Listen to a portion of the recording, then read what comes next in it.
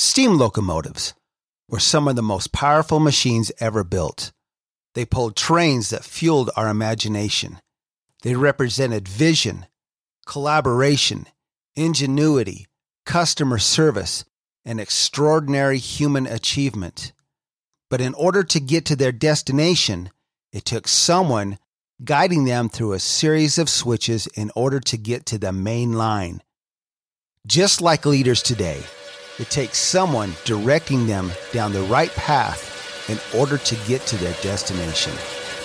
Welcome to Mainline Executive Coaching, ACT, which stands for And Cultural Transformation, hosted by Master Certified Intelligent Leadership Executive Coaches Michael Bailey and Rich Barron, with over 50 years of successful cultural transformation and quantum leadership development between them.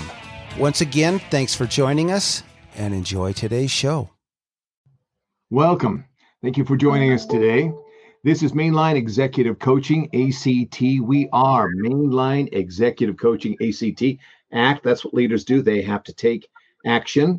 It also stands for And Cultural Transformation. That's what we do, leadership, cultural transformation, so that it's that symbiotic relationship that gets the most out of your business, out of your organization, and out of your culture.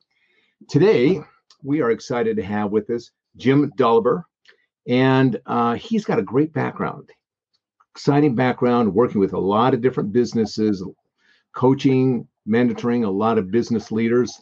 So we're going to be talking about some particular area of leadership today, and this is the idea of leadership management, I guess you could say as well, of micromanaging. So I'm here with my partner, Rich Barron. Rich, say hi. Hello.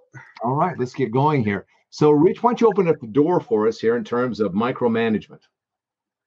Well, micromanagement, I'm going to go with the term that we hear a lot is the helicopter boss, the helicopter managers.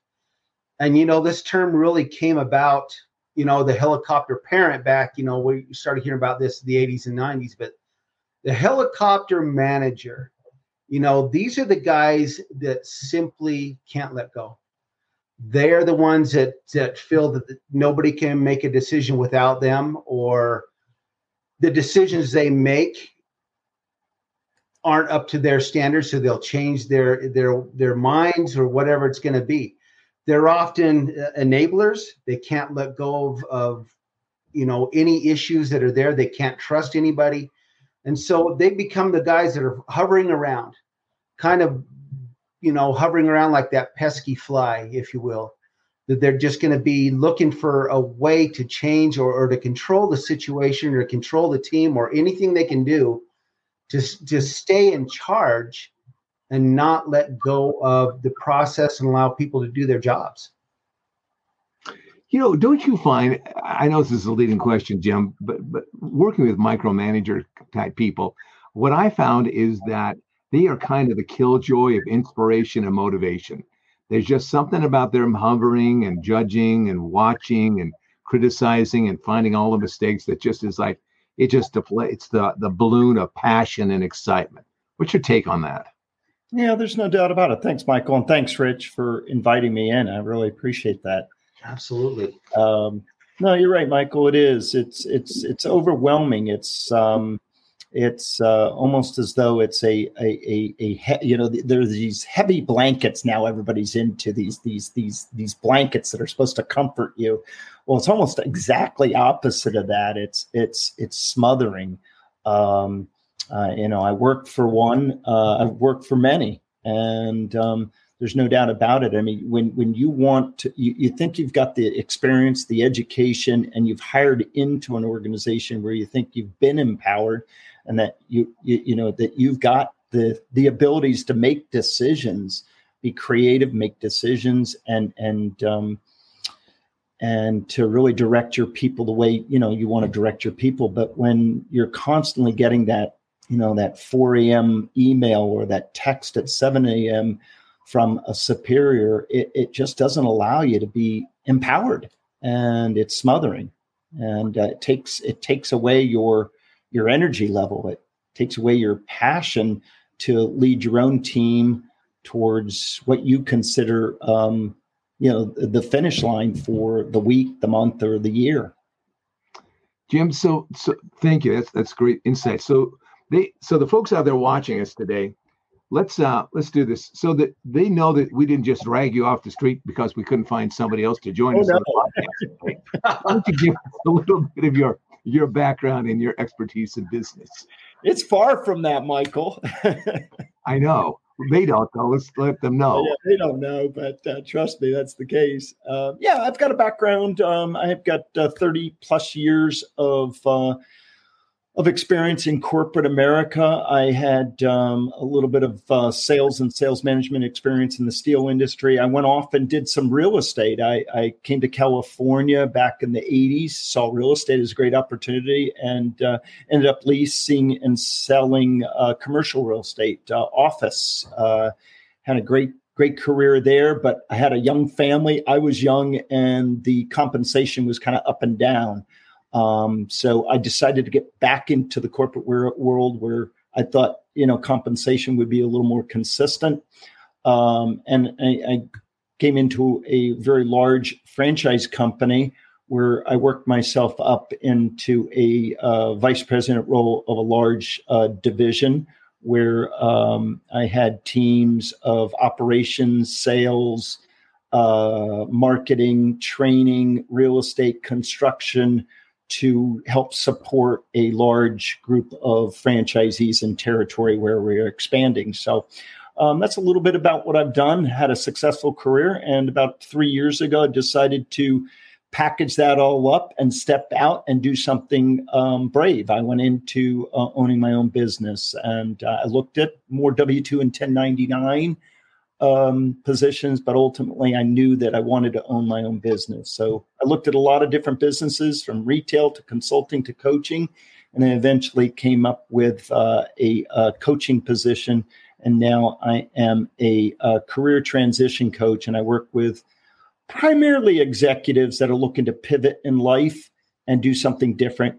And I work with them and help them kind of discover their goals, maybe rediscover their goals around lifestyle, income, wealth, and equity. And then I eventually show them businesses that might be able to check the boxes of those goals. So that's what I do. I love what I do. Really love to just try to help people find a better fit in life. And I've got a big backstory to that, Michael, but for now, we won't go into the backstory of why I chose to. Actually, I've got a personal mission statement. My personal mission statement is about helping people find a better fit. So now I'm doing something where I can do that.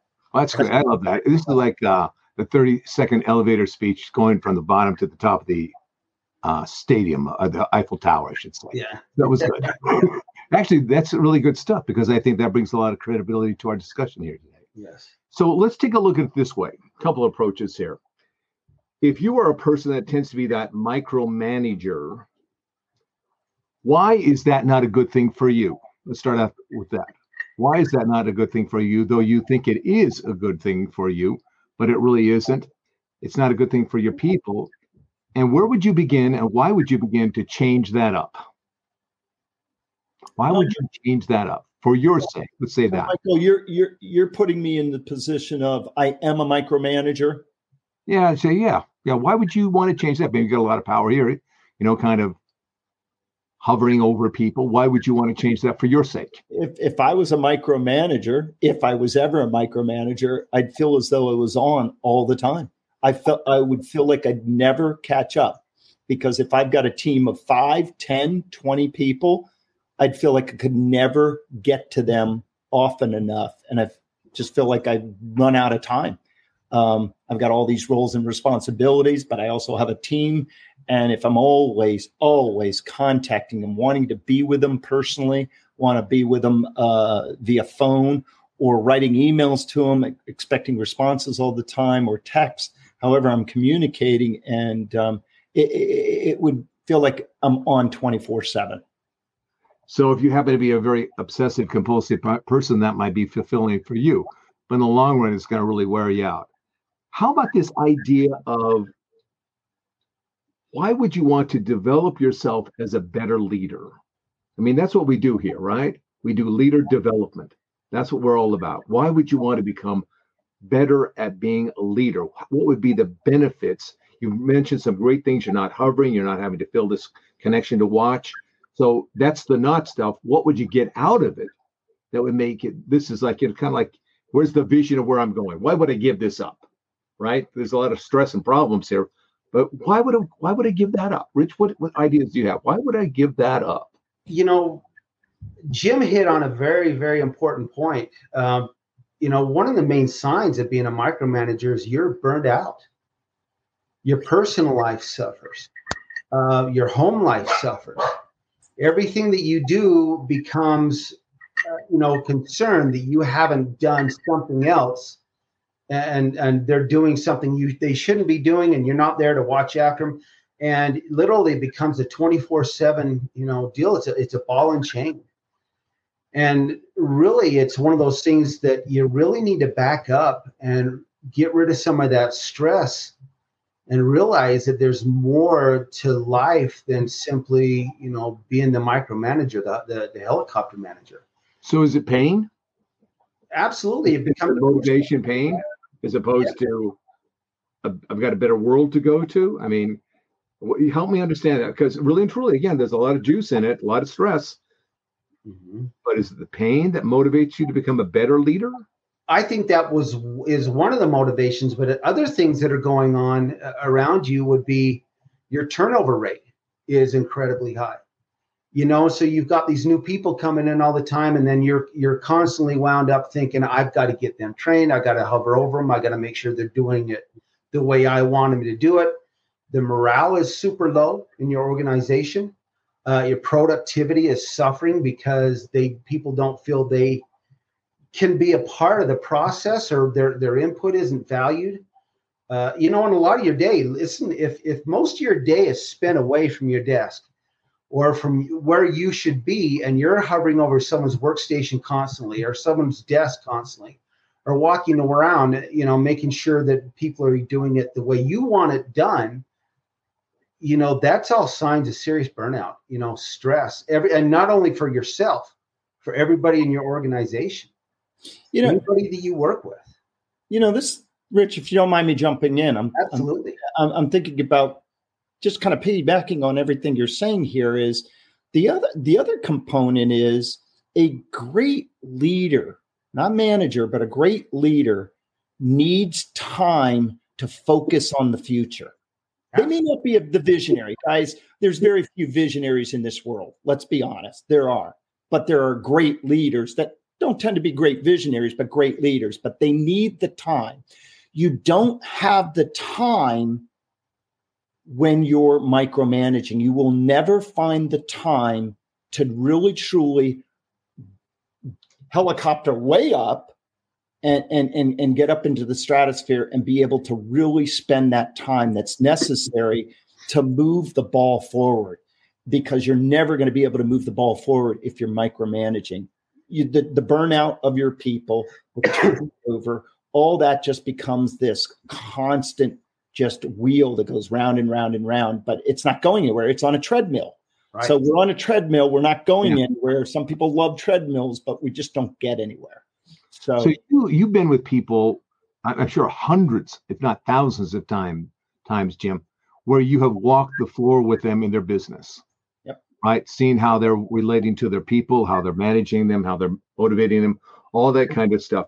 Draw a picture for us of the manager who is that micromanager who's walking the floor, and the one who is the leader, who is more inspiring, building empowerment, believing in his people so that they go out there and they step into those shoes.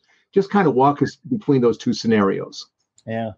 Well, the micromanager is one that will stop at every single thing that they see that just isn't going right and focus in on everything that's not going right, whatever they see it, be it in process, be it in, most of the time, if you're walking a floor, literal floor, it's going to be probably something in process that's just broken.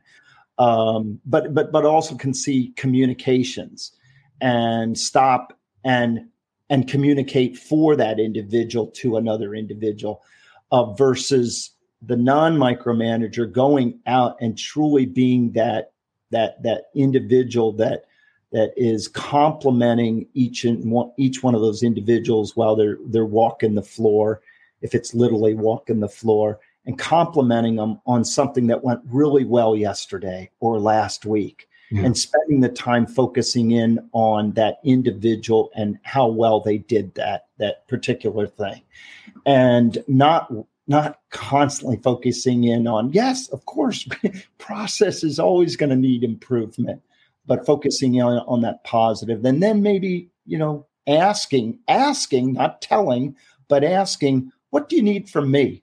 What do you need from me to get better at your job? That's excellent. I love that. That's an excellent way of saying it. Rich, we're going to wrap this up in here in the next few minutes. So we're kind of down to our last 3 or 4 minutes. I'd like you to talk about, in terms of the core, we are people who are big in developing leaders in terms of their core, first growing them in terms of who they are. And what Jim just did, he described the difference between somebody who was very anxious and controlling, coming out of their sense of, their core, and the other one that is very open, who's more relaxed, who's engaging authentically with other people. When we take a look at this, what is it that we as these leaders and developers of leaders, what is it that we do helping that individual make those necessary changes in their core to become the best leader that they can become? We have, some assessments, and I know Jim's very familiar with some of these assessments and things that really dives in to who these people are. And, it's not an easy thing to learn about, or to really open up and discover some of the reasons why I'm not succeeding at some of these other areas is because I have not taken time to really look at my inner core. What is driving these my communication skills, my team leadership skills? And it really takes some time to look into who you are as and what type of leadership talents and skills that you have, and where your gaps lie. One thing I need to point out right now is you have to learn to fail. Your employees have to learn to fail. You have to let them fail. And in order to do that, you going back into this inner core is looking and understanding that as leaders, we've all failed at one point or another, and understanding how important that was in our personal growth. Jim, we talked about this, what back when, one of the things you said, learn how to fail and fail big, fail right up front, get it out of the way, fail fast. And you know what? That's what some of these true leaders allow their teams to do. They allow their people to do. They allow them to fail because they learn from that. It's when that failure continues is you fail to teach them. You fail to really help correct that, those issues that are going on. But that inner core and finding out where our maturity levels lie within each of those areas. And do we have any derailing potential traits, such as, these, are you burned out all the time, and why?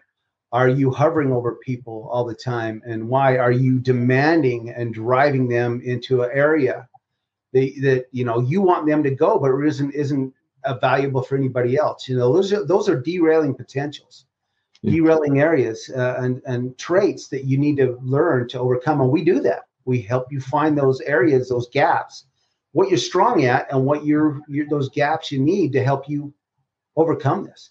How many people that we've heard of that burn out and just health issues or whatever from work. Stress is a huge issue right now, for work. And how do you overcome that? Well, you learn to let go. Exactly.